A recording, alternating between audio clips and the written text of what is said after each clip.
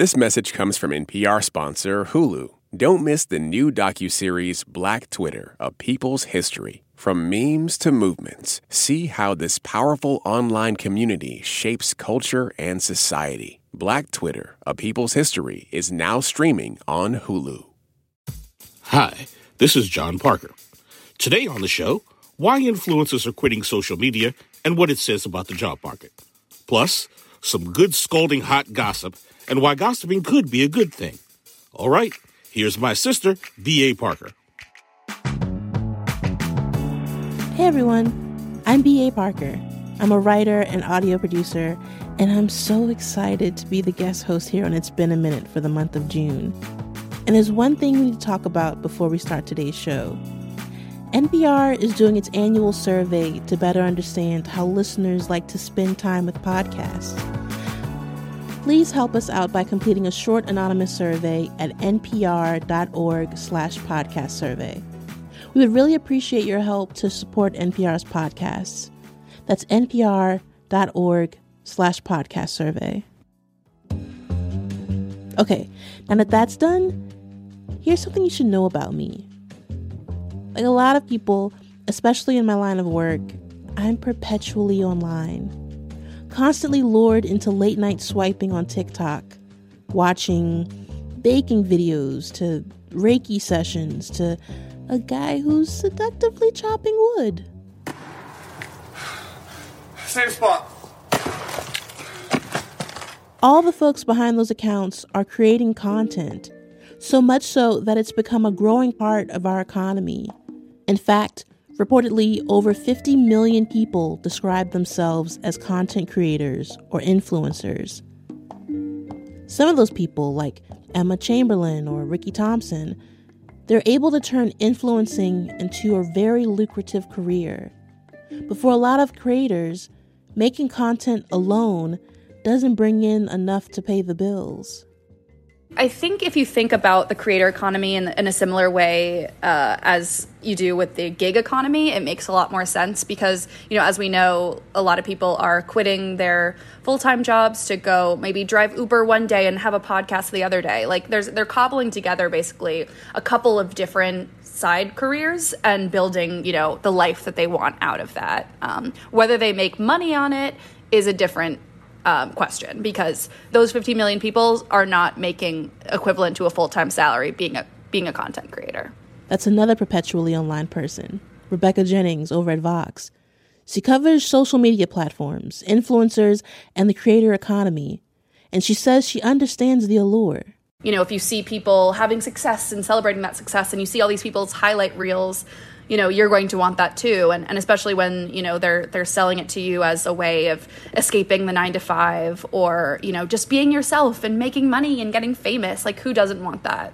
I feel for kids, college or high school kids who I talk to, and all they wanted to do is be a famous influencer. And of course they do. They're being sold this dream of just hanging out with their friends and filming each other and getting famous and rich. Who wouldn't want that? I think it's a very reasonable thing to want, but it is kind of sneaky in the way that it's so hard to actually get. And even once you do get it, it's very, very complicated. From the outside, it just sounds like an emotional MLM. Yeah, or there's a lot of you could call it culty, or you could call it pyramid schemey, or I find the creator economy to have pretty strong whiffs of dystopia, so I agree. Because the glib person inside me is it's about making money and getting famous and making folks jealous, or is it something deeper than that? I think for a lot of people, it's about self-expression. It's about it's having a creative outlet. I talk to a lot of finance people or doctors or scientists who really get a lot of joy out of making YouTube videos or making TikToks or whatever. And I totally get that, especially when your job is so opposite of that. But I think for a lot of people, it's it's a democratizing way of okay, I have this kind of performer brain and I'd like to put myself out there, or I'd like to make art and I want to share it with the world, but I live in, Indiana and I can't access, or I didn't go to a fancy art school, so I don't have access to these places where art discourse takes place. And so you can use social media as a way to, like get your work seen. And I think that is the case for so many people who go on TikTok for the first time, or YouTube or Instagram, like showing their life to people that would never have seen it because they didn't have those opportunities. But you and other reporters have written about influencer burnout, especially over the last couple of years. But most recently, you wrote an article called "The YouTubers Are Not Okay." And when did you start to notice this? There was a time in YouTube's early to middle eras where like you could make real money on YouTube just from like ads alone. That is no longer the case by like a considerable margin. So I think like YouTube, was part of this like kind of like subculture for a while. And now that it's become like kind of subsumed into content creation as a whole over every single platform, every creator feels like they have to be everywhere at once. It's just like the amount of work that life demands has increased a ton, because you can't just make a living off of one platform alone for the most part anymore. You have to like extend your brand as far as possible. You have to do all kinds of other like business deals in order to like stay afloat or, maintain a certain lifestyle. And I think that if you look at YouTubers who have been on the platform for a really long time, like there's something in them that has to keep coming back. Like it's very rare that YouTubers just quit the platform and never come back, because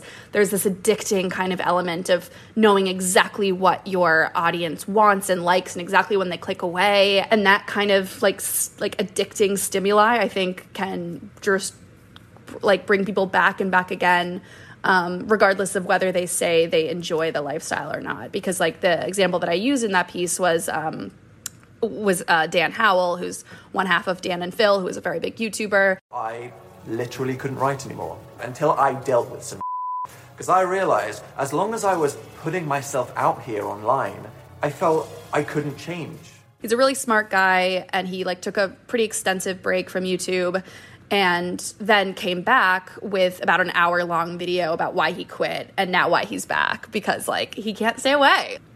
I think you said, like, I forgot what you were in the article, like, the influencer industry is, like, simply the logical endpoint of American individualism. Yeah. And it, like, shook me for a second. I was like... Yeah, that's kind of one of my like threads throughout my reporting on the creator economy. I think it's something that I find really depressing, and that's why I think it's important to talk about, because, creators do feel lonely and they do feel like they're in competition with literally everyone else. And once you're in that, it's like, it's just so hard to get out, and it leads people to do things that they wouldn't do in normal situations. It leads people to mine their entire life for content without realizing like, hey, maybe I should put a boundary up here. Maybe I don't need to film, my kids doing everything they do, even though they're like toddlers and can't really consent to that. Maybe I shouldn't like do this really clickbait headline that, feels kind of gross, but I'm getting money for it because people will click on it, but I'll do that anyway. I think for me, I'm always curious, like, can it ever just be fun? Can it be like, hi, I like to knit. Would you like to see me knit? And then someone's like, you should just make hats for all these people. I want this hat right now. And they're like, no, thank you. I would just like to show you this patchwork I did and keep it moving. And I think we are seeing like a bit more of an understanding about that sort of thing, where like we can't expect individual people to be Amazon. Like they are not going to come to your door in one day and deliver exactly what you want. But I do think there's a lot of frustration on the part of creators being like, I can't deliver everything to my audience that they're asking for, and they're getting frustrated with me, and I'm literally one person trying to have a life and keep my mental health in check and make good stuff. Yeah, that is one thing I'm always curious about with, not particularly on YouTube or like on TikTok, because the comment section is just right there with your thumb. There is this kind of like instant parasocial entitlement. Yeah. Oh, for sure. Of, like, aren't my parents cute? And they're like, I demand a picture of your father when he was 22 right now. And yes. And like trying to navigate that with 30,000 followers. And I can see where that can elevate the burnout of just like instant response. I want this now. Why won't you give it to me now? And then you don't do it. And then you're kind of like, this person's a jerk because they didn't do the thing that I demanded right now. Right. And I think because as, viewers, as members of the public consuming other people's stuff, we have this assumption that everything is as easy as Amazon, or, that there needs to be some more human understanding, I think, of seeing people not as brands or as publications or as media empires, but seeing them as people. And that's really hard to do over a screen. That's because I wanted to ask you this question. It's going to come off shady, and I'm going to work through this. This means no shade, but it's like, why should we care? There is that impulse to be like, why should we care? I mean, especially when people are experiencing burnout from like across the board. Yeah. What does their struggle mean for other folks outside of content creation? Yeah, 100%. I totally get, that's a very fair question. And I think that feeling of being burnt out is kind of like, it puts the idea that you can make a living off of doing your passion project or whatever and getting famous and whatever. I think it throws a wrench in that fantasy that they themselves are the ones selling. And so I think for a lot of people who just dream of one day being a famous YouTuber or being an Instagram influencer, it might be helpful to realize that it is not as great as you might think, and just to enjoy what you have already. I think that's one side of it. I think that's a nice side of it. I think the kind of pessimist in me is this is kind of the way the economy is going, and if these people are burnt out, then this might be happening to you soon. Not to say you're not already burnt out, but you might be burnt out more like them, where you consider yourself a brand. You have to, vouch for yourself in every possible circumstance. I feel like the world is moving in the direction of every person is their own little brand empire, whatever. Yeah. And that means being a one person show for everything that other people would have entire departments for. I'm not built for that, Rebecca. I'm just not. Me neither. I'm I have an English degree and I can't do math. Don't make me try to figure out this contract. I can't do it. I know. And obviously there's so many startup companies that are popping up to be we're helping creators do XYZ. We're helping, we can solve all the problems that you might have. And I'm I think the problem is more fundamental than that. It's just that this system we've created is really, really horrible. Rebecca, thank you so much. Thank you so much. This was a really depressing talk, but I had fun. I'm so sorry.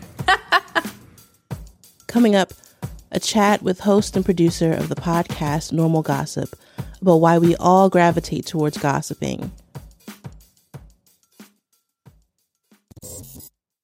This message comes from NPR sponsor BritBox, helping people discover a world of British TV, including new original drama Time, starring Jodie Whittaker, Tamara Lawrence, and Bella Ramsey, streaming at BritBox.com/NPR. Support for NPR and the following message come from Saatva. Saatva luxury mattresses are every bit as elegant as the most expensive brands, but because they're sold online, they're about half the price. Visit SAATVA.com/NPR and save an additional $200. This message comes from NPR sponsor Squarespace. Measure your end-to-end online performance with powerful website and seller analytics. Get insights on top traffic sources, understand how your reach is growing, and more. Use code NPR to save 10% off your first purchase of a website or domain. Summer is for going to the movie theater because it's too hot to stay home. It's for driving with the windows down, listening to your favorite music. It's for stretching out while you're on vacation to gobble up a TV show. For a guide to some of the TV, movies, and music we are most excited about this summer, listen to the Pop Culture Happy Hour podcast from NPR. Moms know the ups and downs of life. It's what makes them great subjects for books. This is one of the things that fiction can do, right? It can give us a window into the battles that each person is waging or facing, but it doesn't mean that we condone her actions. This week on NPR's Book of the Day podcast, we are discussing books centering mothers. So call your mom, then tune into the Book of the Day podcast from NPR. You're listening to It's Been a Minute from NPR. I'm B.A. Parker, and my next guests have the tea for you. So today's story takes us into a terrifying, messy world full of tears and kicking. Oh, God. Are you ready, Tracy, to join me as we bury ourselves in the land of children's soccer? Oh, man, I feel like this could get rough. I think so. Let's go. Kelsey McKinney and Alex Sujong Laughlin. Hello. Host and produce the podcast Normal Gossip. And here's how the show works. You all, listeners of podcasts, send them your juiciest gossip. They take those stories and anonymize information so you can't figure out who they are actually talking about. And then they dish and dissect those stories with guests who also love the goss. So Play-Doh Jason, has written in his post on the Facebook group that, like, they haven't returned his Play-Doh, right? So he's like, fine, it's, like, kind of rude that you won't accept my Play-Doh for the auction, but you could at least, like, give it back to me. Like, we worked hard to make it. And he's like, has anyone else had this problem? Like, is anyone else's auction thing missing? No, Jason, we didn't make Play-Doh out of flowers. Kelsey and Alex's podcast is in its second season. And it's a great way to take a break during the week and soak up stories that are hilarious, outrageous, and sometimes totally unbelievable. But they also start off their show by asking the same question to their featured guest. And that usually leads them to talking about the many profound ways in which gossip has shaped all of our lives. So obviously, I had to turn the tables and ask them the same question. Rude. No, this is, what is your relationship to gossip? Kelsey, you go first. My relationship to gossip is that I grew up very evangelical in Texas. And so I grew up believing that gossip was the words of the devil and that I should never do it. And also, I was completely incapable of not doing it. I have always been a gossip. I was always, like, seeking information from every child on the playground. Like, there's a reason I became a reporter, and it is that I must know everything. Now, my relationship to gossip is a little weird in that people are still giving me gossip in my personal life, but they're using the caveat of, like, please do not use this on the show. And then my professional life is only gossip now. So I'm just infiltrated constantly with drama, which honestly I love. It's great. Yeah. What about you, Alex? I subscribe to the that's why her hair is so big, it's full of secrets way of life. My hair is pulled back right now, but it is pretty big these days. And yeah, I think I talked about this on the podcast once. Like, I like to collect secrets. Maybe to use, maybe not. But, like, you know, I'm a journalist. I'm a creative person. I'm a Scorpio.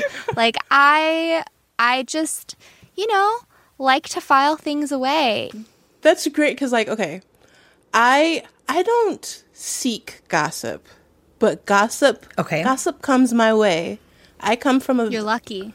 I don't know. Blessed. I don't know. Cursed. I come from a very large family. I have 48 second cousins, and I live far away from them. Oh, wow. But my mom calls me every day, and she thinks she's giving me, like, family updates.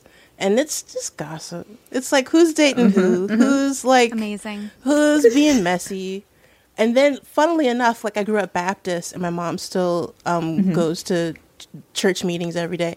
Like, legit just called me yesterday to tell me the church goss. And she's like, she went legit, was like, girl, guess whose body they found? Oh my God. But I know that the gossip fills her day. So now the gossip fills my day. I mean, what is a prayer request meeting if not just a gossip circle, if you really think about it? You ain't said nothing but a word, Kelsey. But whether someone is willing to admit it or not, like, I don't think But I don't think anyone can, like, resist good tea. Give me something, like, scalding. What is your favorite piece of gossip that you've had on the show? Oh, God. the one I always think about is a recent episode we had Tracy Clayton on, and we had some gossip about like neighborhood of kids and their parents, and one parent who maybe or maybe not is hunting squirrels with a crossbow. And when we got, was it a series? I don't remember if it was a series of voicemails or an email, but when it came, it was an email. Mm-hmm. And when it came in, Alex like DM'd me and was like, have you seen this? And I was like, no, I'm like doing other things. And she was like, you have to read it right now. And I think that all of those episodes are always the ones that I know are going to be just bangers, because it's like we're together, like just freaking out over how good a story that's been emailed us is. Yeah, you took my answer, because I think that like maybe the Tracy episode is my favorite gossip story so far. Although I will say that like the Strava episode from season 1 with Josh Gondelman and the marathon runner Stolen Valor person, I think that's like the platonic ideal of a normal gossip story, because there's like, it is so petty. There is no victim to somebody claiming they ran a marathon. And like our protagonist, like you're on her side, but also you're like, why do you care so much about catching this person? And I just think that's perfect, because there are so many stories like that in the world, and we don't get enough of them. So people should send more of those. Why do you think there is a tendency to gossip? Well, I think it comes from this feeling that you're not going to be heard otherwise. And also probably from a desire to look out for other people. Like when I think about gossip that has been the most meaningful for me, it's stuff that I was told when I first moved to New York and was like first getting into the audio world. Where, you know, it's a fairly small community, and people started telling me, you know, don't be in a room alone with this person, or this place doesn't pay very well. And sometimes the stories that I got were stories from a friend of a friend of a friend about something that happened at a party or a get-together. But those stories have really, they really helped me navigate a world that I didn't know much about at all. And allowed me to kind of protect myself as I navigated it. And I think that like the people who were telling me these things wanted to look out for me. They wanted to like give me that roadmap. But I think that that's partially why we have this desire to share this kind of information, is because, you know, you see a baby, a like 22-year-old coming up, and they're like sparkly eyed and like just want to get in there and work. And you're like, okay, there are some things you need to know before you jump right in.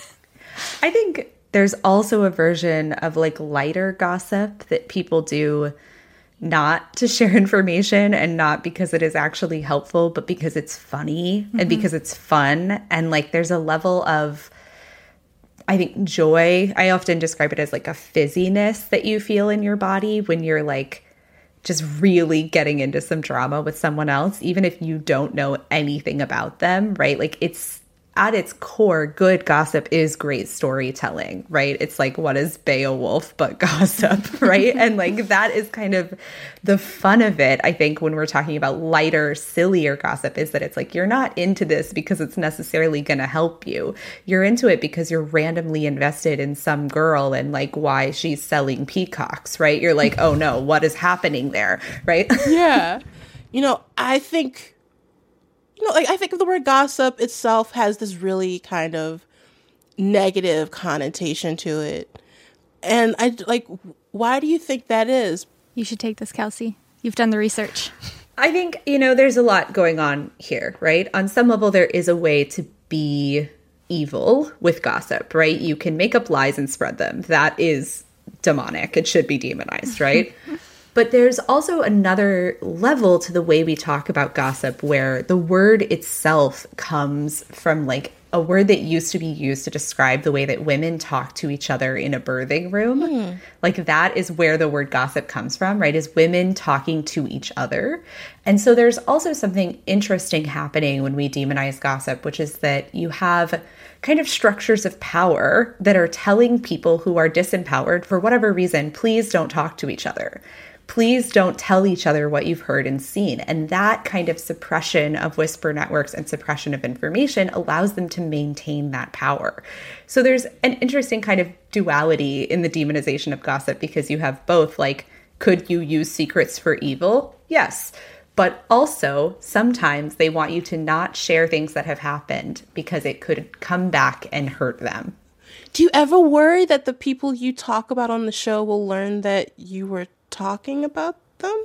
We anonymize very heavily, which is to say, like, we are changing details, we're changing locations, we're changing names.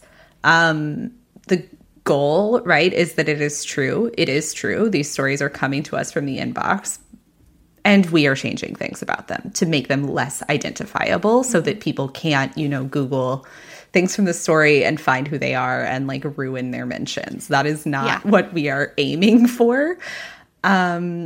We've had a few people who have thought it is them. It's interesting because in some of those situations, I'm like, no, this is absolutely incorrect. But what is happening where you are that makes you think that this is about your knitting club?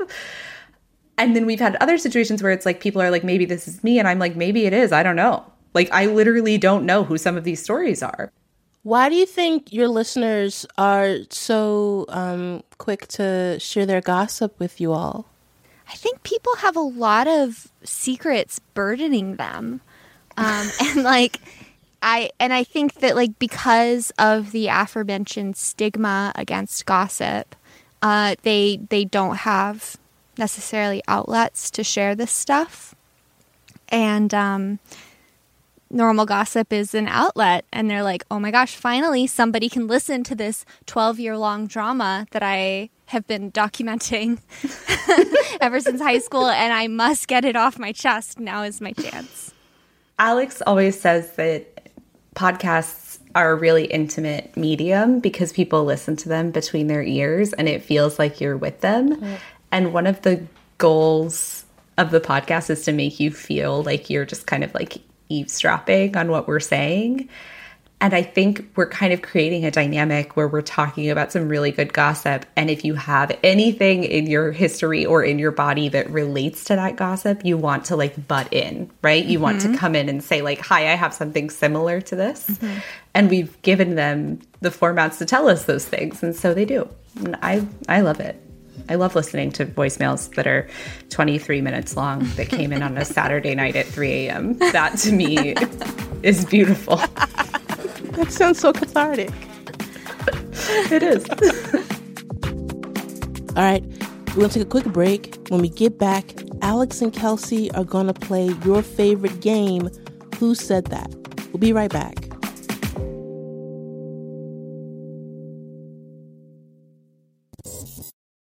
Support for NPR and the following message come from NYU Stern. Their executive MBA program provides the support you need to take that next great leap. Classes held one Friday, Saturday, Sunday a month in downtown D.C. Search NYU Stern EMBA in D.C.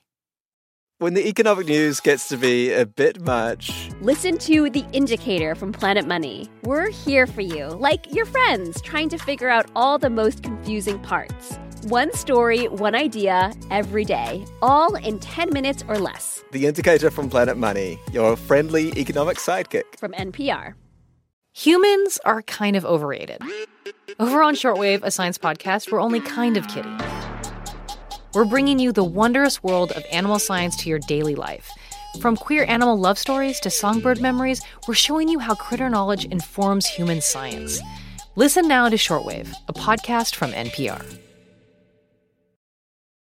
I'm Jesse Thorne. Why did Cola Scola write a bonkers, extremely fictionalized play about Mary Todd Lincoln? Well, it was 2020 and we were all so isolated. I just started doing research, but the truth is, no, I just thought of it. We'll talk about that and more on Bullseye from MaximumFun.org and NPR.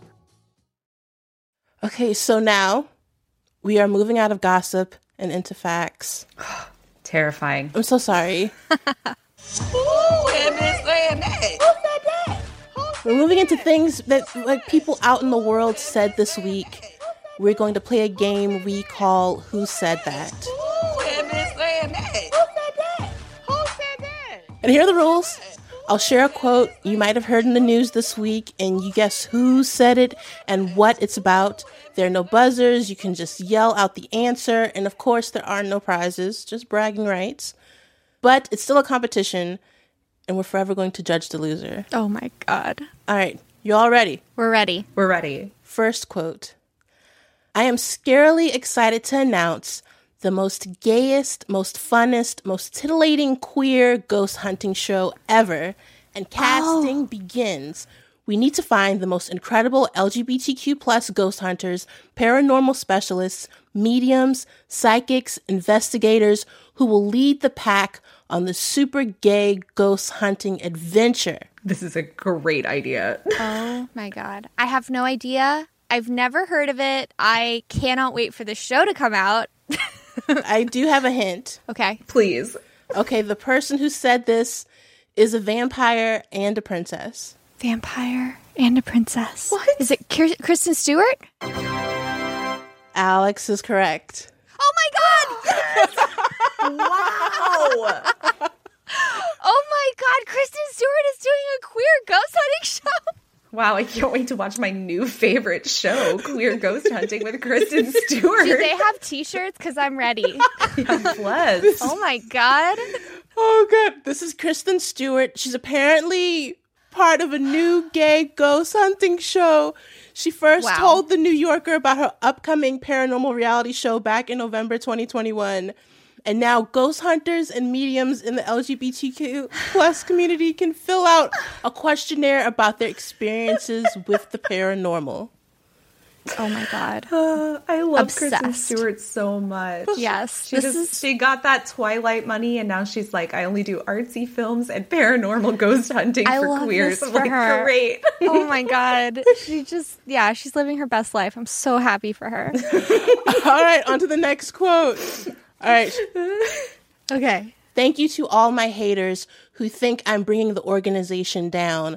Clearly, I don't. The Carolina Panthers organization is an excellent one that supports all people, white, black, yellow, trans, straight, etc. I will continue to inspire and help my African American beautiful trans sisters until my last breath. Is it Cam Newton? God. It feels that's a different kind of quote, but I would fully support not Cam Newton. Hint, a professional cheerleader. Oh. I have no idea. No idea. It's Justine Lindsay. Oh. She is the first openly trans woman to be hired as a professional cheerleader in the NFL. She was signed by the Carolina Panthers Top Cats. Love that. That's so great. Were either of you cheerleaders? No. Me either. We weren't popular enough for that. We make podcasts as adults. That's very What do you think? I like walking upstairs is still a problem. Like on the subway, I can't even consider doing a split. But no. God. So far, the only person who's got a point is Alex. I just want to say. This is not surprising. Congrats, Alex. Thank you. Thank you to Kristen Stewart. All right. Okay. Final quote. You can either tell me who said it or fill in the blank. You might have heard that the first part of the fantastic, gripping new series of Stranger Things has recently been released on Netflix. It features the song Blank, which is being given a whole new lease of life by the young fans who love the show. I love it too. Thanks very much to everyone who has supported the song. Is it a Kate Bush song? I don't know the name of the song. Is it Millie Bobby Brown? It's not. You think Millie Bobby Brown sung the song? I don't know. I only watched season 1. What? We're doing a great job of doing this. I mean, you already got the answer. It's Kate Bush. Great. It's Kate Bush. That's Kate Bush in a statement about her song Running Up That Hill. I didn't know if Millie Bobby Brown sang a cover of the Kate Bush song, I don't know. No. She's in Stranger Things, right? She is. Yes. You did. That's fair. But yeah, that's Kate Bush in a statement about her song Running Up That Hill, which has landed in the U.S. top 10 for the first time ever. Whoa. Thanks to an appearance in the latest season of Stranger Things. The song was released in 1985 and peaked at number 30 on the Billboard Hot 100. Love that an icon like Kate is getting the attention she deserves. So happy for Kate Bush. Wow. So much great news in this segment. Yeah, this is great. I would like to side note, please, if you're listening to Kate Bush, listen to Wuthering Heights. It's a bop. Anyways, Alex, you won. Yeah. Congrats, Alex. Congratulations. Care to give a speech? I want to thank Kate Bush and Millie Bobby Brown and, of course, Kristen Stewart. And, that's all. And the ghosts and the queer ghosts. And the queer ghosts. They deserve the biggest shout out of all. Yeah, happy Pride to them. All right, that was awesome. Thanks again to Kelsey McKinney and Alex Soojong Laughlin on the amazing podcast, Normal Gossip. We loved having you. Thank you so much for having us. Thank you. All right. This episode was produced by Barton Girdwood, Liam McBain, Chloe Weiner, and Janet Ujong Lee. Our intern is Aheyaneta Argan. They just started this week. We have that in common, and I'm so thankful that they're here. Our editors are Jessica Mendoza, Tamar Charney, and Quinn O'Toole. We had engineering support from Robert Rodriguez. Until next time, thanks for listening. I'm B.A. Parker. We'll talk soon.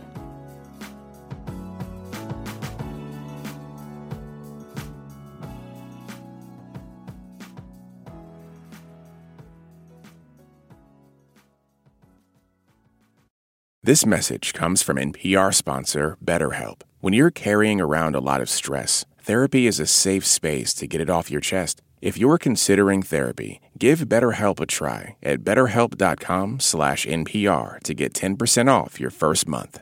This message comes from Capital One, offering commercial solutions you can bank on. Your business faces specific challenges and unique opportunities. That's why Capital One offers a comprehensive suite of financial services, custom-tailored to your short and long-term goals. Backed by the expertise, strategy, and resources of a top 10 commercial bank, a dedicated team works with you to support your success and help achieve your goals. Explore the possibilities at CapitalOne.com/commercial. These days, news comes at you fast. But the truth? Getting there takes time. There's something that hasn't been disclosed yet. Embedded is a podcast that takes the time to look beyond the headlines. How did this happen? How did we get here? With original documentary storytelling. Listen to NPR's Embedded wherever you get your podcasts.